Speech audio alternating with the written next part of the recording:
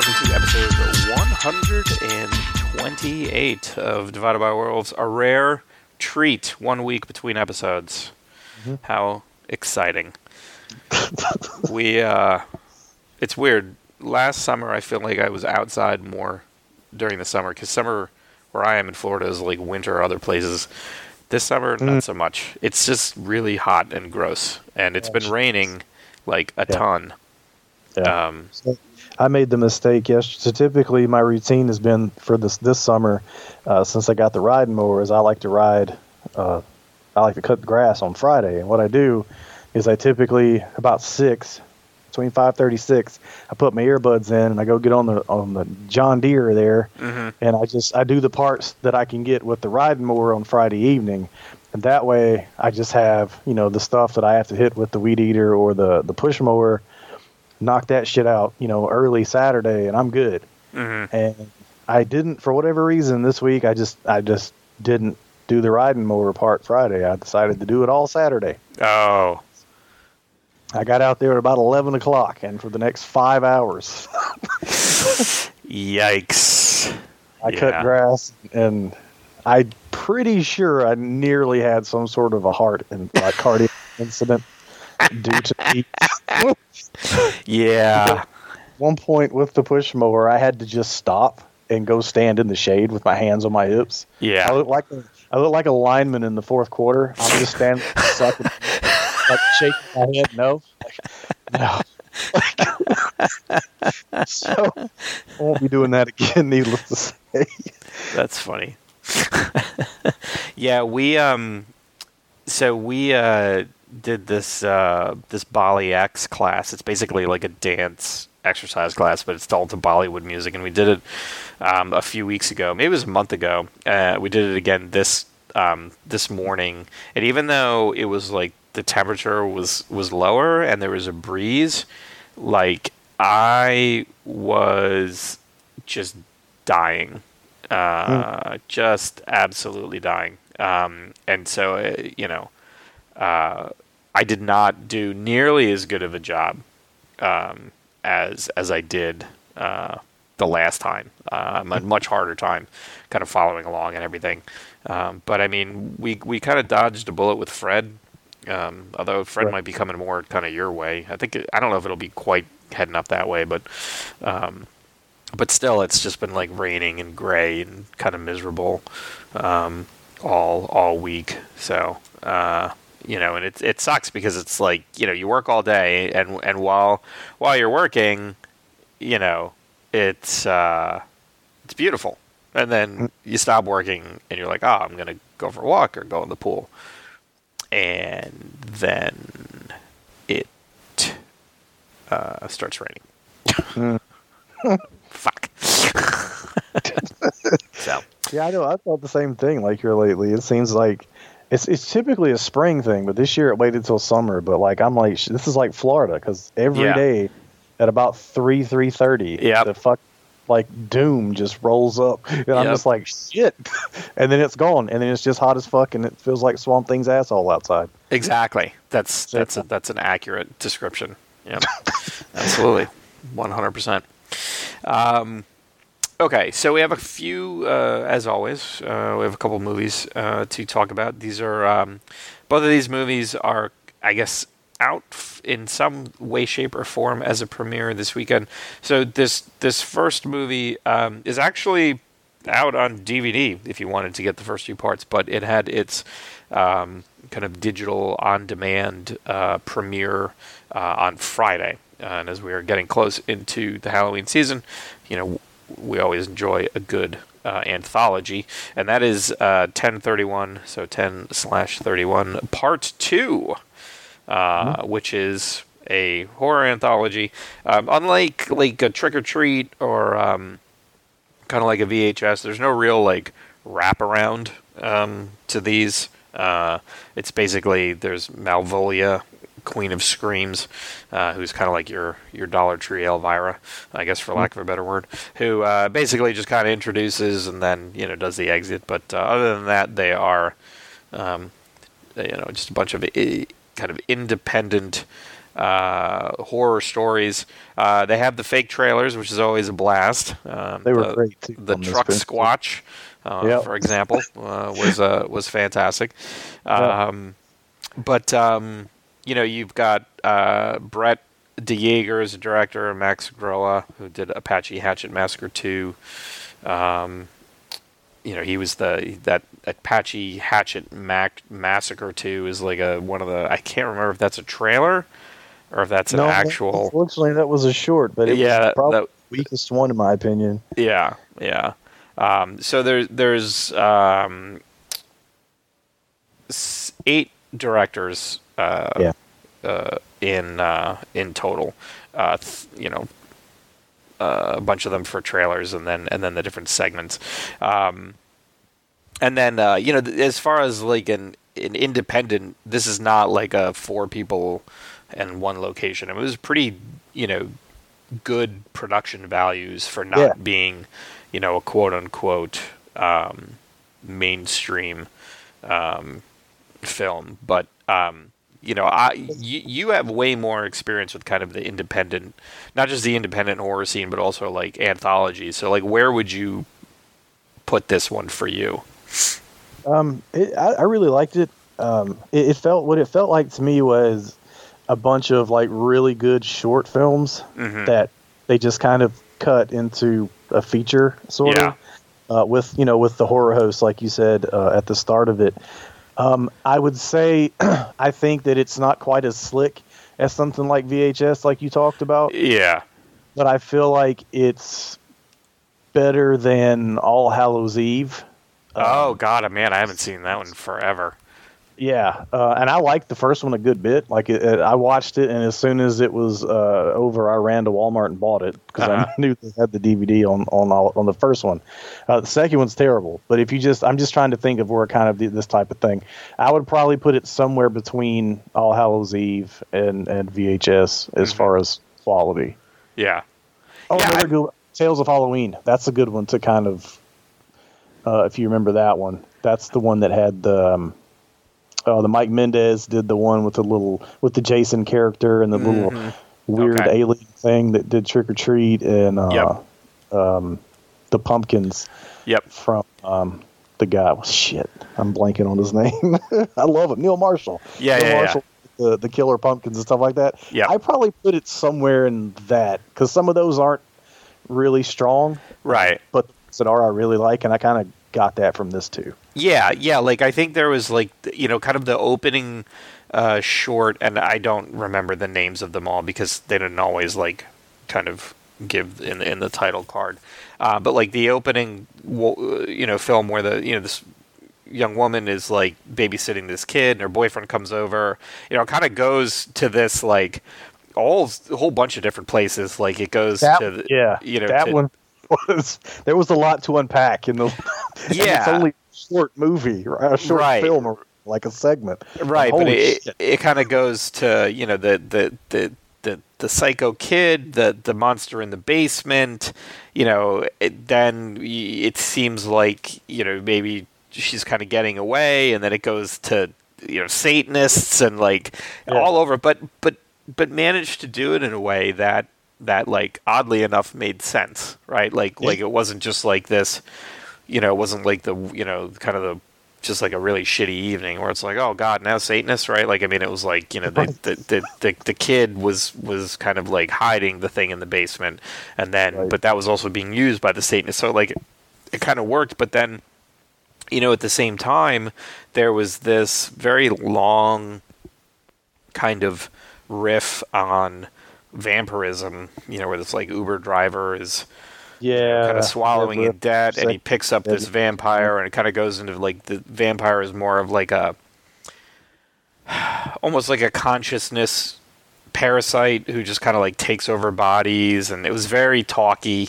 And then he kind of gets taken over and goes to talk to his girlfriend, and they have to hash out all the relationship problems. Like it just was very like, I can understand what they were trying to do. Like I think any time you're trying to take a spin on vampirism is works to varying degrees, but it was so just kind of like trying to almost be like this kind of metaphysical, almost like existential discussion of vampirism and stuff. And then when she's just like, well, why didn't you talk to me about it first? And we could work out all our problems. And I'm like, what the fuck? Like, the way it ended was great, but kind of all this stuff. Before like Dracula spilled the beans and like what he was saying before when he was just being weird and creepy, I was like, oh shit, what are we in for here, right? Because he's talking about him and his friends are putting on a play or something, and they're all classic monsters, and we had like a battle royale, and he's setting this thing up, and I'm like, I'm all in. Yeah. And then he's being all creepy and shit, and he's like leaning forward in the seat and stuff, and I'm like, oh shit. And then it just kind of goes off the rails a bit. Right. Like in a direction I completely didn't expect, and I was like more excited by what he was setting up than I was where it was going. Right.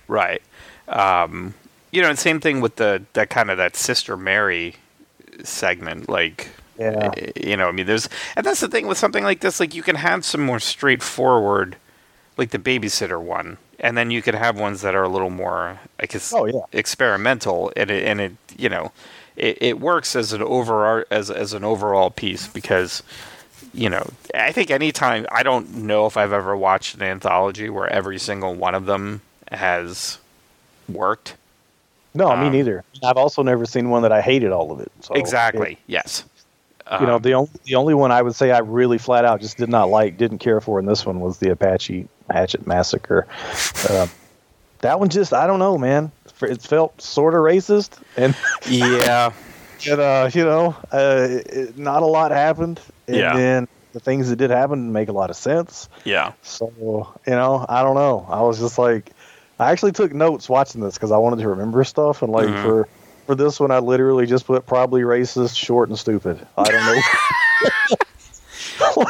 Nothing else really stood out. That's you know, I know of a lot of congressional Republicans that probably fit. But if the Sister Mary one, even that one, like when I saw I don't know if I saw the trailer or I just saw some like stills or something on IMDb. I thought that was my favorite one. That would end up being my favorite one to make fun of because it was such a ridiculous premise. Yeah. And I couldn't tell if some of the stuff was intentionally supposed to be funny, like the dude's eye rock. Yeah. I kind of feel like it was because there was so much of it. Yeah. To not be somewhat, I don't know, in on the joke or in the loop, I guess. Because it was so fucking funny. If it wasn't intended, I apologize. But man, I laughed my ass off. Yeah. And I laughed my favorite one was Overkill. Loved that one where everybody showed up to kill the girl outside the window. That was hilarious. Like that one was. I mean, talk about just like a perfect take on, you know, like The Office. It felt to me like almost like an episode of What We Do in the Shadows, right? Like like if one of the vampires from the coven there went to go kill someone, and then they had to then get in line and I mean like that was great, especially like the nurse, like the woman in the dancing. Like I don't know if you paid, because I did, like when they were having, you know, the fight argument about who'd get to kill her, like her dancing got like more and more just kind of like stupid and ridiculous, and like I would have wondered, I would have loved to have known like kind of like what did they tell her? Did they say like just start off trying to do that kind of like sexy, but then just get more and more ridiculous and beyond, like it's not sexy anymore. It's just like you just any dumb move from the 50s you remember, just throw it all in there. Like, but and that's happening kind of in the background and like we're outside her window with all these killers who are coming up. Yeah, and like everybody's like Jason's there. Yeah, there's like this, you know, this old like crazy looking dude with like the rim glasses, accountant looking dude. Fucking he looked like Michael Douglas from that movie where he snaps falling down. Yeah. And like a clown shows up. The clown. He's like, I wore this whole. I gotta wait dressed up for now. Yeah. That one was great. But I mean, I think it's it like for me, and I know it's stupid, but like I am happy and love to watch horror movies all year long, but there's something about a horror anthology that just, to me, like it really gets better the closer you are to Halloween that you watch it.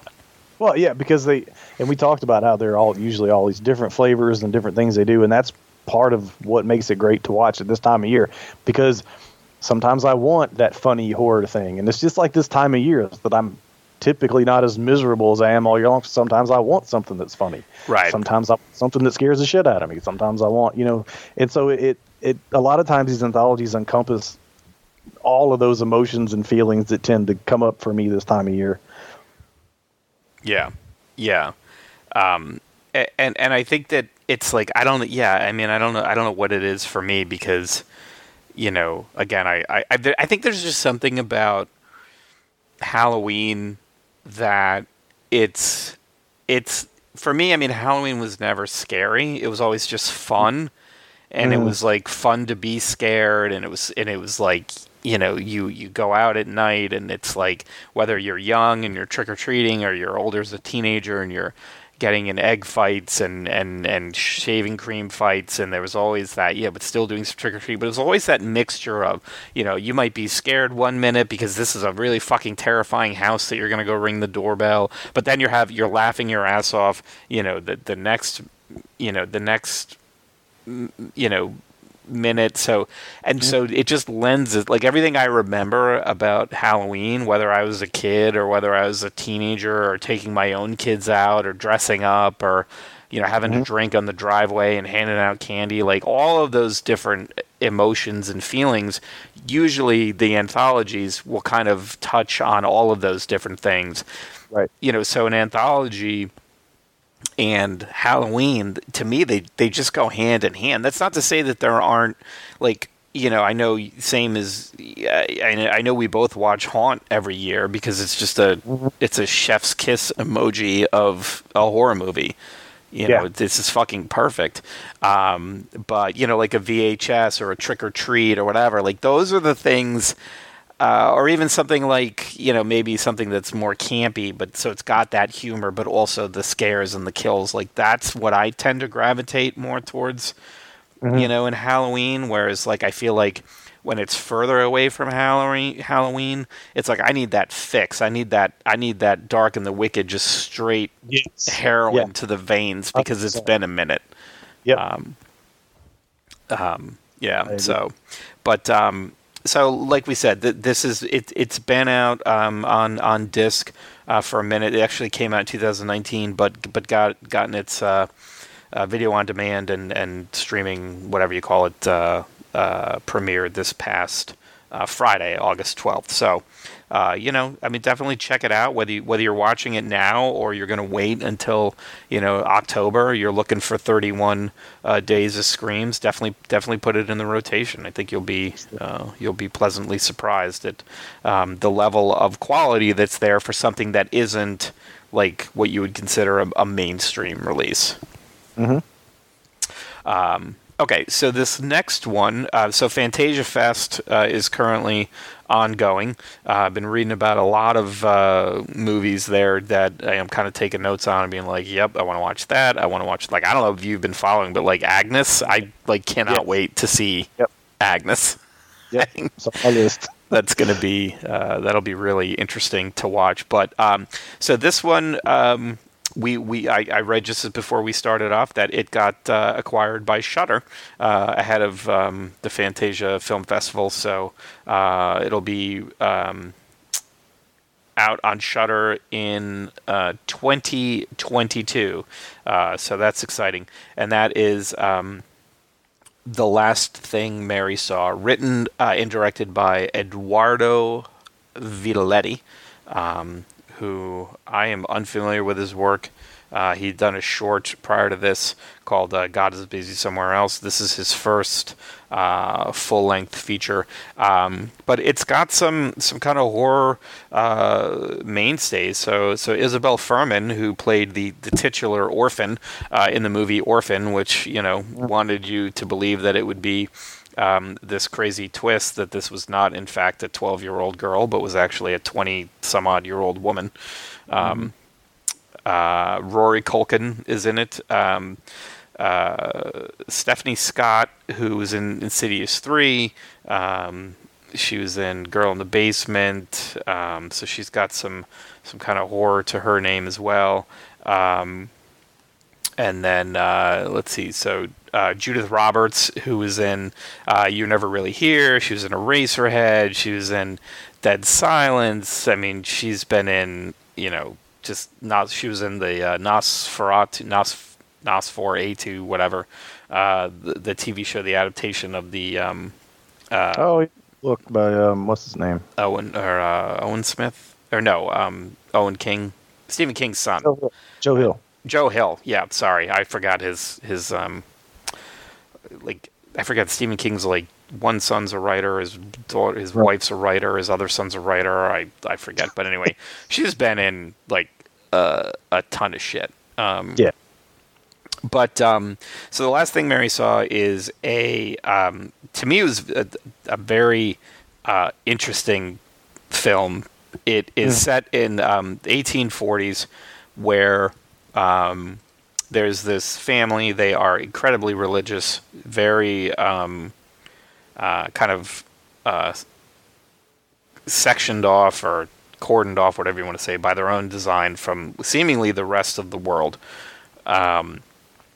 And they kind of rule this house in line with just this extremely strict religious code, to the point where there's a flashback of the guard who's no longer allowed in the house, who one day tried to escape their employ, and the father chased him down and then fucking beat his legs with a crowbar or fireplace poker to where the guy can barely walk, and he basically has to stand guard.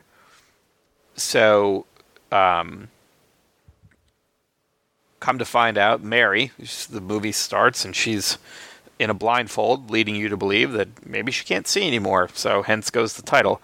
And a constable is asking her to recite the Lord's Prayer as men hold guns on her. And she does.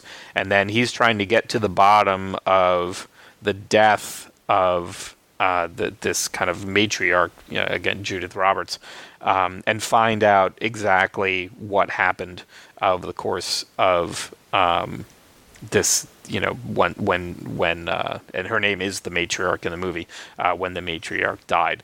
So there's kind of a lot to unpack, and I feel like we have to kind of talk about it in a spoiler fashion, because otherwise we can't really get into. Yeah, it's hard to talk about this movie without giving away plot points, at least. Right.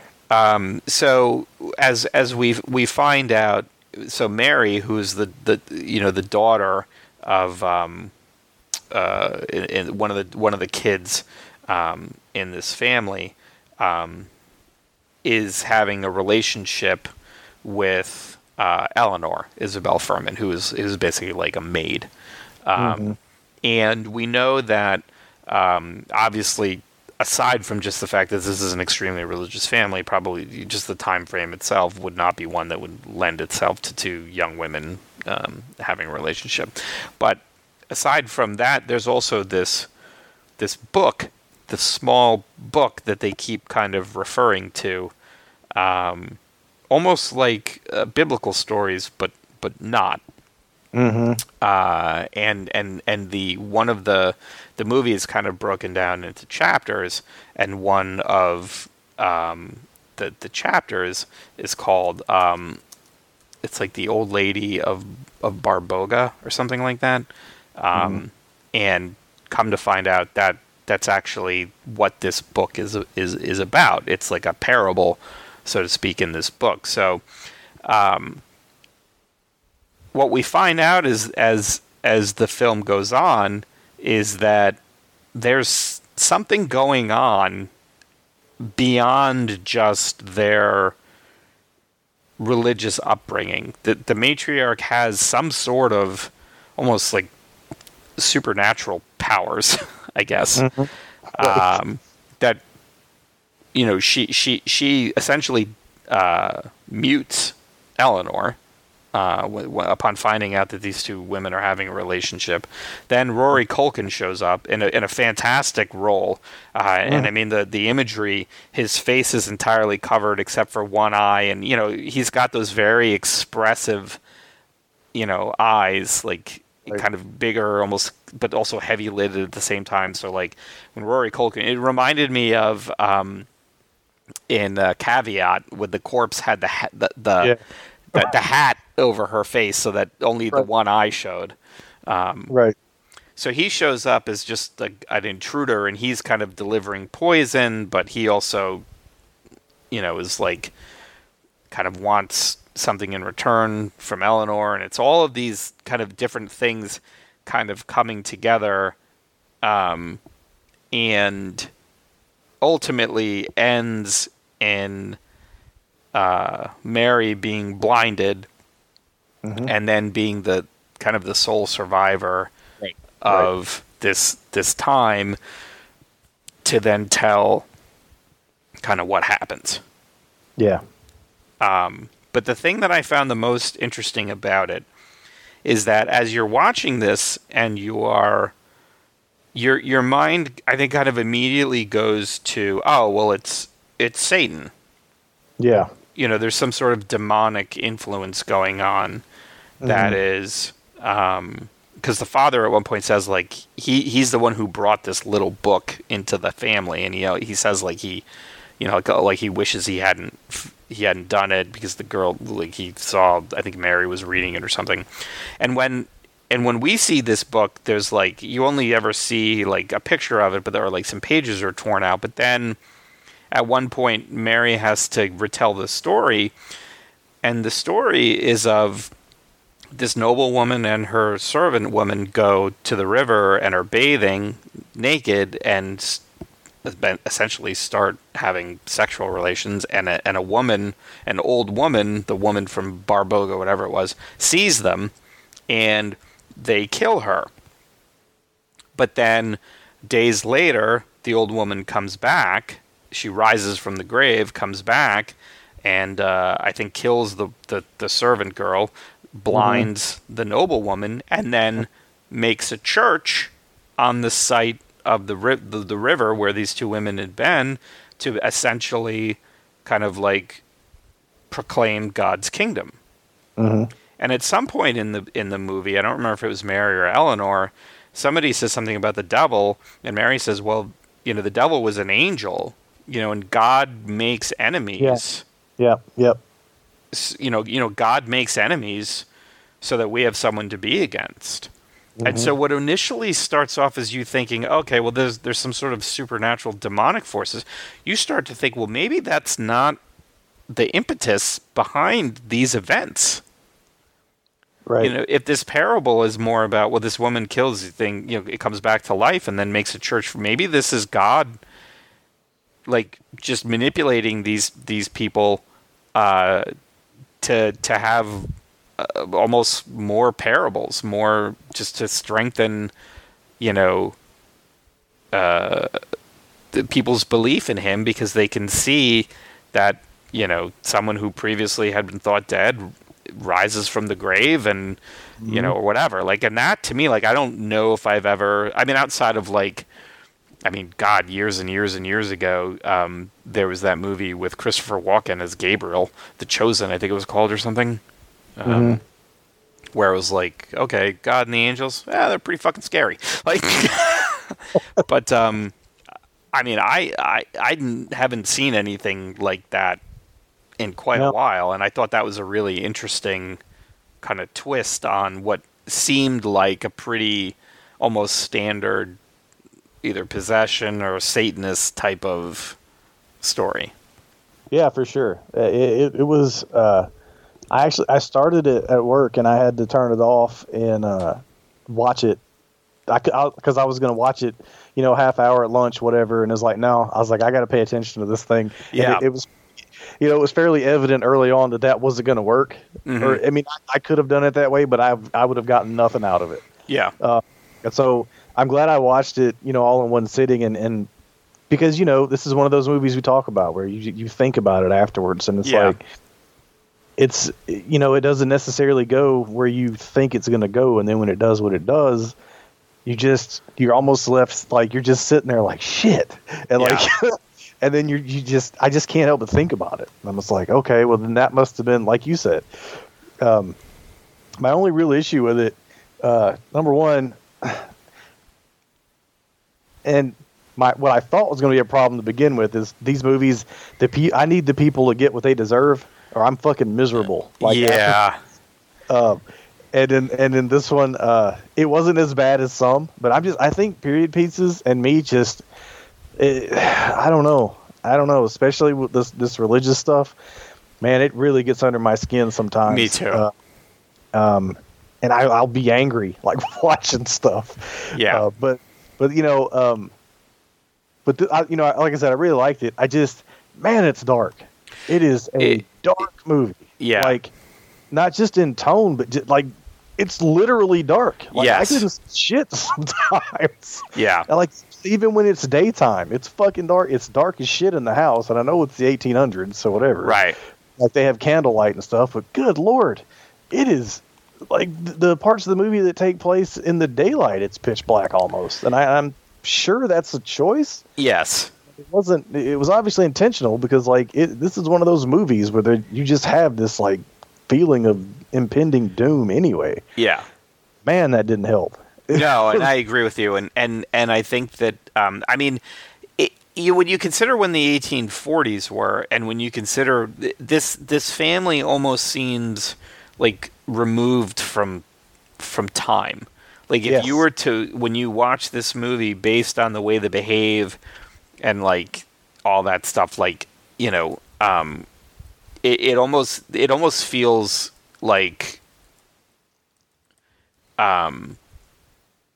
something more like in the 1700s.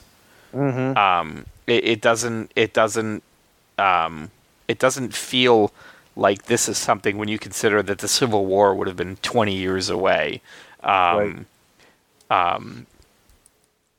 You know, it just feels almost, and I think that's supposed to be, you know, when you consider that, like, you know, the typewriter was invented, you know, in the 1840s, right? Like, you know, the you know, conservation of energy was kind of found about in the 1840s. Like, I mean, you know, the 1840s is not like, this feels more like something in the 1700s or the 1600s, almost like when the witch or the Vivitch, however you want to say it, you know, like it, and I think that's this family, that's kind of like them being so,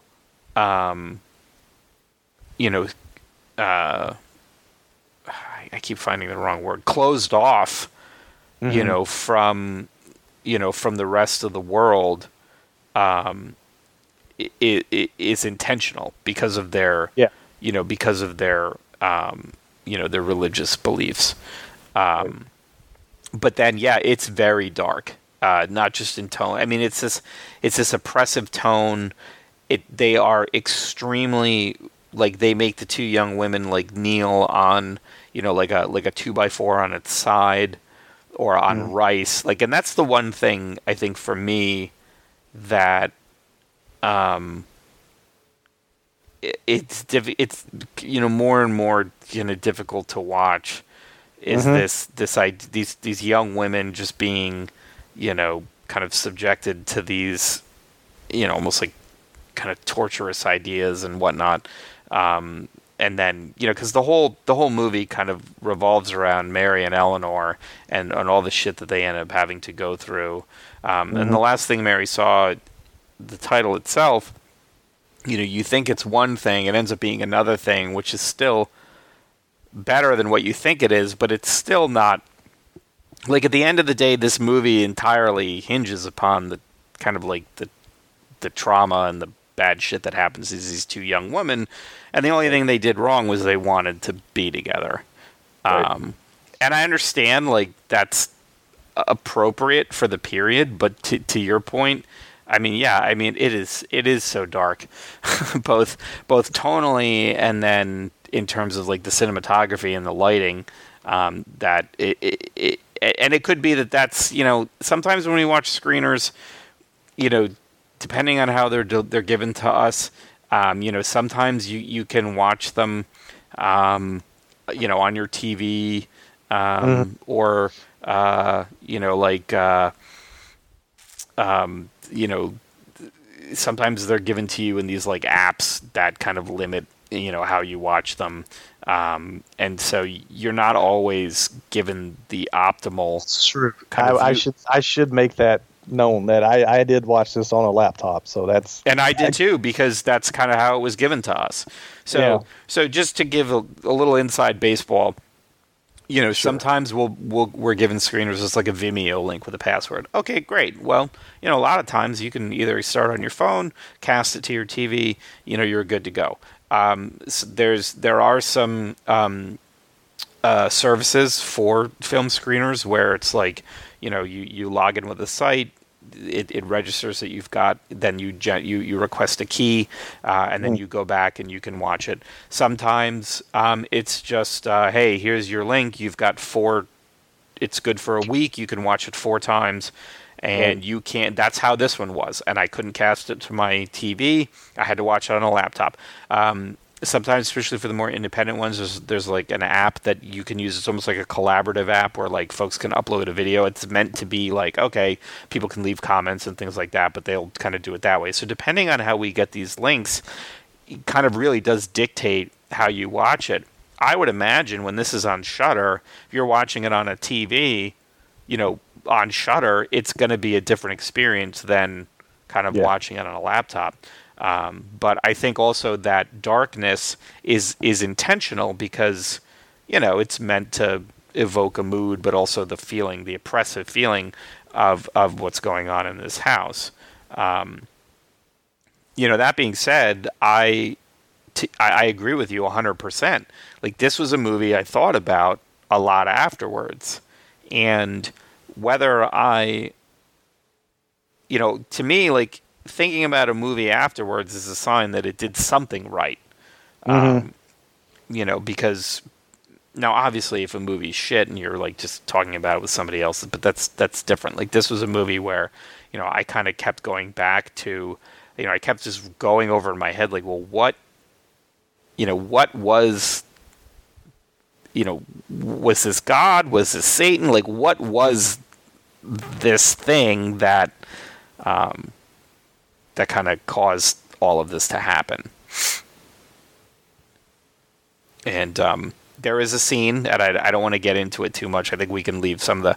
There's a scene where Rory Culkin is in it, one of his last scenes, where he just kind of gives a little eye nod to some shit that's going on, and that I thought was fantastic. Like, once it kind of became clear that shit wasn't necessarily the way we thought it was, and he just kind of like nods his head and to who may or may not have been in charge. That I was like, I had chills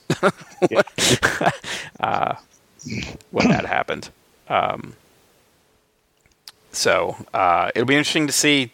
I'm curious to see kind of where this guy, for a first movie that he kind of wrote and directed, getting this, kind of level of talent involved. I'm really impressed that for his first, kind of feature length film that this is what he was able to do. So I'm really looking forward to see kind of where it goes from there. Same here. Yeah, I'm definitely anything he does going forward. I'm on board. Yeah. And I know like there's a lot of coverage of Fantasia Fest going on now, but there's some really kind of interesting movies being shown there that I'm looking forward to. I would love for Shudder to get all of them because it will make my life that much easier. Yeah, for sure. Okay, so we played the Back 4 Blood open beta on Friday night, and I haven't played a Left 4 Dead game in, God, I was I think I was living in my first house in Georgia, so it's been, and we moved out of that house and like, God, I don't even remember. We were there. I was in my apartment in Roanoke, freshly divorced when Left 4 Dead 2 came out. And I remember playing Left 4 Dead 2 and not liking it as much as like Left 4 Dead. Yeah, my experience with 2 was that not everybody that I played the first one with got it, so it wasn't as much. Yeah, because I remember playing. So I would play Left 4 Dead. It was me, Petey, Hodge, and Petey's brother, Chris. We would all play. We would play Left 4 Dead together, and we knew all the glitches to get the achievement. Like we knew how to glitch the tank on the farmhouse level. In fact, one of my favorite stories, I actually wrote about it for The Escapist, back when The Escapist was actually good, was about glitching the tank on the farmhouse. We knew the whole thing with like whatever the one where you wait on the rock until the boat arrives. Like we knew we had all the fucking tricks down to be able to, because we were like going for achievements and stuff. Because there was a glitch in the game where it was like as long as one person got to like the last level or something, everybody else could join on them, and then if you finished it, it counted as having completed the entire campaign for that storyline or whatever. Mm-hmm. So I mean, we knew all the ways to, you hide on this rock, you run here, you do that. Like even though it like would 9 times out of 10 fall apart, when you could get it to work, it was fucking great. But Left 4 Dead 2, I honestly don't remember that much about. But it was a great franchise and a fantastic idea that just kind of got like Valve was like, well, we're just gonna go make hardware, I guess, and make everybody think at some point we're gonna release Half-Life 3, and we never will. So, Oh yeah, once they started making that Steam money, it was over. Oh yeah. Well, why would they, right? They between Steam and hats and fucking Team Fortress, they were like, yeah, we're good. So when it came out that like, hey, Back 4 Blood is this like spiritual successor to Left 4 Dead, because not to say that other games haven't tried. Like, I mean, World War Z has that kind of Left 4 Dead feeling, but when it came out that like, hey, this is Back 4 Blood, it's kind of like a Left 4 Dead. But I was like, all right, well, okay, cool. It's still zombies. But then they're like, yeah, it's going to be on Game Pass when it comes out. I was like, well, all right. Now you have my attention. Because as we know as a group, getting all of us to be able to play something, obviously everybody has different budgets and different amount of money they can spend on things. So getting all of us to agree on a $60 purchase is pretty difficult. That is, and I know that you have issues with Game Pass in terms of not being able to own things, but one of the best things it's done for our little Friday night group is level the playing field in terms of what do we all have access to. Yes. That we can play at a Friday night. Yep. So, myself, Mitch, Jace, Steve, we all got together and played Back 4 Blood, and I know how I felt about it, and I feel like you had the same sentiment that when you start off the game and it's asking you to pick cards and stuff, and I'm just like, what the fuck is this? I don't care about cards. I don't know what the hell this is. But then as you keep playing it becomes apparent what those are for, and then once I understood, like, I really like that system. This idea that before you start a run through a whole chapter, you pick a deck of cards that have different modifiers. So you might be able to get more stamina, you might be able to get, reload speed is higher, it might be something that just applies to you, might be something that applies to the team. And then when you start off, you've got this base set of cards, and then every safe house you get to, when you go to leave that safe house, you can now apply another card. So there's rewards for getting further, because things are going to get tougher. You can use these cards to try to make things easier. Then there's also challenge cards, which ideally everybody is aware of, and are all on the same page as what to do with it. that then makes it so that you get more money, get more resources, that type of thing. I don't know if I'm entirely sold on, kind of having to purchase things, but it also does help. Like that's, kind of that World War Z has that same type of thing where, you can pour a bunch of your own points into weapons so that, but it also locks you in. So it's like if you have a character that's always like uses submachine guns, you can spend money to unlock better submachine guns.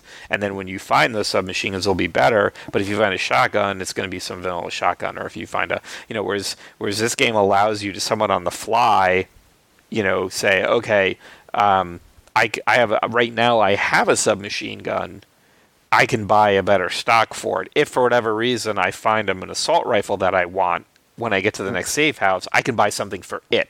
So you're not necessarily like locking things in from the beginning. It allows some more kind of fluidity as you go along, which I think is better, because I think World War Z, with all of the different character types and all that stuff, they kind of expect you to like.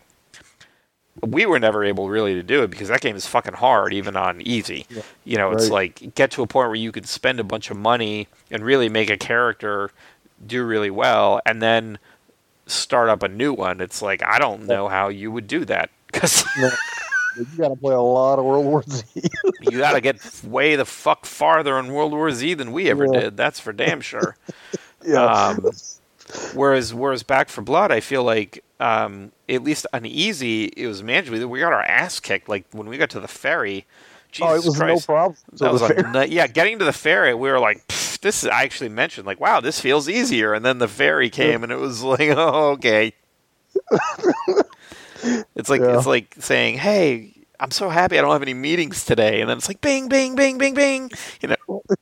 Yeah. Oh, it's funny too that we were fine, and we were like, man, this is nothing on everything that was just like go from point A to point B. But the minute there was an objective slightly more complicated, it went to shit. Yes, that is absolutely what happened. But, in part, I think, though, because it wasn't entirely clear what it is you were supposed to do. So, when we got to the ferry, we were like, okay, we're on the ferry, yay. And then we're like, okay, well, what do we do now? And then why isn't it over? Why isn't it over? And then then we make it all the way to the army, and I was thinking, one of the biggest differences, and this is both for Left 4 Dead, but also for World War Z, is they're broken up into 4 chapters. So and this was the 4th chapter for us. So I'm like, okay, cool. We crossed the ferry. We hauled ass. We had to go back and rescue Jace a couple times and rescue Steve a couple times. But here we are. We're with the army. They've got guns. They've got trucks. We're good to go. Why aren't we done? And they're like, oh, no, you got to go plant these explosives back on the boat. And we're like, wait, what? Like, he has a CH of health left. Like, you breathe on that motherfucker wrong, he's dead. He's making rubber bands with his hand, and that's what he's shooting the zombies with. Like, we are not in a situation. I didn't even know how to pick up the explosives. I literally would pick it up and then drop it, pick it up and then drop it. And then we somehow made it to the bottom of the boat and then didn't know what to do. So that did not go well. Whereas World War Z, I think, does a better job of going, hey, just so you know, shit's about to go down, so you're going to want to set up. They're much clearer about letting you know, like, what it is you're supposed to do and how it is you kind of need to prepare. like Back 4 Blood is just like, you need to run. And you're like, it just says that. It's like, run. Oh, okay. So then you get across the boat and you're like, all right, y'all got Humvees. What are we sitting around for? Right. Like okay. Like, I'm good. Who's got a washcloth? I have a lot of shit on me right now. Like, do we need these explosives to blow up the boat, or would all this military equipment probably do the job just fine? Yeah, it's a boat. You got a Humvee with a fucking M60. Pretty sure you can punch some holes in it. Yeah. Now, Now, the second time, and I wish I had saved this, I felt like, and nothing against Jason Steve, whom I love to death, but I feel like you and I made a choice at some point during the second time that whatever happened to them was going to happen to them, and that was between them and our Lord and Savior Jesus Christ. And whatever we did, that was going to be between you and me. Because we fucking hauled ass to the bottom, and you planted your explosives, and I planted my explosives, and then we hauled ass to the top, and I don't really know what happened to them, but all I know is that I was at the fucking Humvee enjoying a delicious chicken sandwich, watching two people below deck trying desperately to figure out where to go, and then I watched you jump off a boat as it exploded behind you, fucking... John McClane off the roof of the Nakatomi Plaza. And it was the greatest thing I have seen in a long time. You're just like, they're like counting down. You're like, now. And then you just jump. And I'm just sitting there. It reminds me of in Thief when you could eat an apple. I'm just sitting there eating an apple with the military behind me watching this boat, and I see two of my friends below deck, and I go, oh, well, all right. I got to the deck, the upper deck, with 15 seconds, and I was haul-assing, and this is where the cards help, because I had a triple stack of stamina. And that's the thing. I kept running out of stamina, and I had to stop and wait for it to build. And I'm watching the timer, and I was like, it hit 0, and I had just stepped onto the ramp that goes down, and I was screaming. It did not look like you stepped. It was hilarious. It was like you were jumping, your feet, you were long jumping, your feet, your legs were out in front, your hands were out in front. And Mitch was playing a character that was like a woman, just a tiny woman with a baseball cap and a fucking spiked bat. And and because one of your modifiers was you got to help him melee. He just was Babe Ruthing his way through all these zombies, just pointing to the fucking back fence and just knocking skulls just to the fucking green monster, just constantly glowing green from the swamp. So to see you just kind of jump in your capri pants and your baseball cap and just fucking jump off the boat. Meanwhile, I don't know if Steve was down or Jace was. I don't remember. Oh, Jace just jumped into the water. He just man over it. It's because I was screaming and I felt the explosion behind me, and Jace was like, "I just jumped off the boat." It's well, that was probably the smarter thing to do to me. In the water, fire in the sky. But that's the thing. It's when you see these cards and you're like, oh, well, stamina. Pfft, what do I need stamina for? And then you're left huffing and puffing on the fucking Lido deck of the ferry like a guy with a 2-pack a day habit. And you're like, oh, yeah, okay. I get it now. And the fact that the cards can stack. I had everything for me. I had all these cool weapon things and stuff, and I could reload fast as shit and carry more ammo. Well, that doesn't matter when you are running your ass off and you've got the zombie with the big arm that grabs you and crushes you, and you got the Spider-Man jizz zombie that's trying to get you all kind of fucking roped up, the Canadian rope zombie, and then you've got the fucking boomer coming at you, and it's blows you out windows. Yeah, exactly. Yeah, blowing. You're right. Exactly. Explodes, and you go fucking flying out you get yeeted off the boat. None of that. Being able to reload fast doesn't matter for shit. In that situation. So, there's definitely some kind of technical things that need to be shored up. I think that the kind of the base zombie, the character models are not quite where I would expect it to be. Right. But the solid, I feel like I had, I think, a lot less frustration and a lot more fun playing this than World War Z. I feel like World War Z is a more difficult game. So, we would, you play World War Z, and you would kind of like do the first part, get to the safe house. You're like, all right, cool, and then the next part, and then you die, and then you die, and then you die, and then you die. I feel like like Back for Blood ramps up a little more gradually. Mm-hmm. But then you can if and like in our case, I think you had 4 continues, 3 continues, I don't know what it was, but like you could then kind of experiment with the cards and be like, okay, well that didn't work. I know what I have to do, so I'm going to do stamina or this or that, and allow yourself to kind of more tailor what you need to pick based on what you know is coming. Right. Yep. Absolutely. And I think that's something that it'll be fun to experiment with. Those. It's almost like when you learn. Say something in Destiny, okay, I need my Warlock and I need Arc for this. I know we always talk about Destiny. I hate to keep making that comparison. No, but I think that's a valid comparison. Like you fail, and in failing, you realize, oh shit, I actually needed this particular thing. Mm-hmm. So it'll certainly be fun to go back to the boat and say, maybe find something. Maybe there's a card that you sprint faster, something like that, and it'll just be fun to play with the card system in that way. Yeah.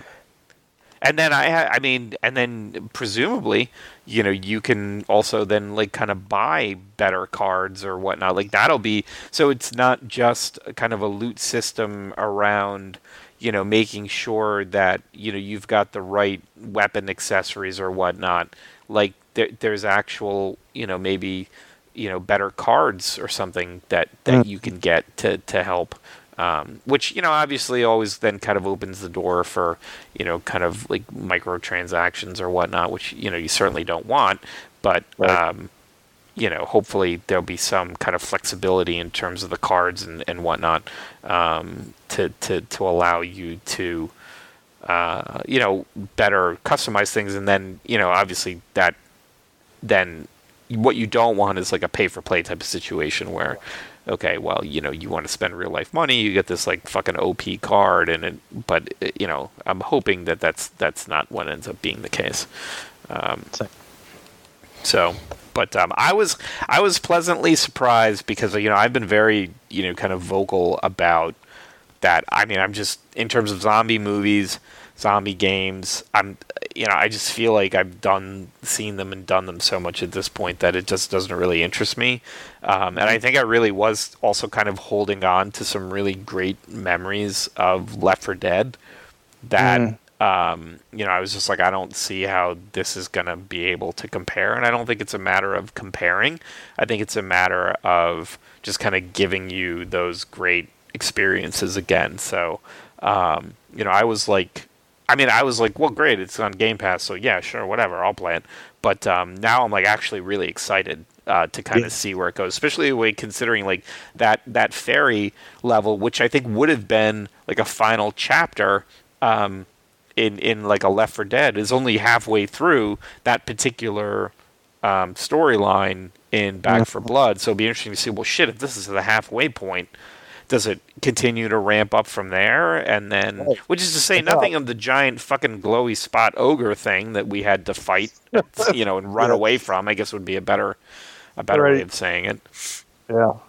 Don't hide in the outhouse. Oh, yeah, exactly. Yeah. So it's like, it'll be interesting to see, like, okay, well, if the ferry, if that was like a halfway point, do you get a bit of a break? Does it then, or is it just like, kind do we of get like, the military to help us after that? Like, you know what I mean? Because we're standing there with them. So. Yeah, right. Yeah, exactly. Or is it like kind of balls to the wall at that point? So it'll be really interesting to see kind of how that goes. And I'm not sure when it actually comes out. I feel like it would be... It's October is the last I heard, but October I don't know. 12th. Yeah. Okay. Yeah. Sweet. So not that long. No, a few months. Yeah. So, and but it was a lot of fun. So I think it'd be interesting to see whether they knew it. There's 3 months. I could see them doing another beta or something between now and then. But it was really, it was pretty stable too. We played the Ascent a couple weeks before, and I think had more issues and crashes with a game that was actually out. Which admittedly was a smaller studio than we did with this beta. Mm-hmm. So Yeah. but definitely looking forward to that one. All right. Well, I believe that is it for us for this episode. Next show will be 2 weeks from now. We have a movie that is coming out on the 28th, I believe. That we will be talking about. And I haven't watched it yet, but from what I've read about it, it seems like it'll be quite the wild ride. It's just been too far out for me to watch it and then be able to reasonably expect to remember. But I mean, that's why I'm taking notes, because I've seen so much lately that we haven't gotten to yet. Yeah, but I mean, we have a stack of shit that I know we've been talking a lot about like kind of screeners and stuff, but don't worry, we have a stack of stuff that we have been kind of looking to get to. That we're excited to kind of talk about. And then by the next show, hopefully I'll have I know you're still playing Ghost of Tsushima, but I'll have the director's cut that I can get into the extra stuff at that point. And I'm hesitant to do it, but I'm really tempted to start playing Hades again on the Xbox. That's my day. I played it this afternoon. Okay. Okay, good. At least I'm not alone. Yeah, I was like, oh, will there be achievements? I was like, you don't need that in your life. Yeah. But I was like, but then I kind of do. I didn't even try to talk myself out of it. Yeah, such a great game. I mean, just such a fantastic game. So I'm glad it's on, Game Pass. And the PS4, PS5, that game just deserves as wide of an audience as it can get. So, yeah. But cool. All right. Well, this has been episode 128 of Divided by Werewolves. Thank you so much for hanging out. We will be back here in the next couple weeks, and hopefully you will be here with us. So for myself and Mitch, thank you so much for hanging out. Good night, and have a good evening.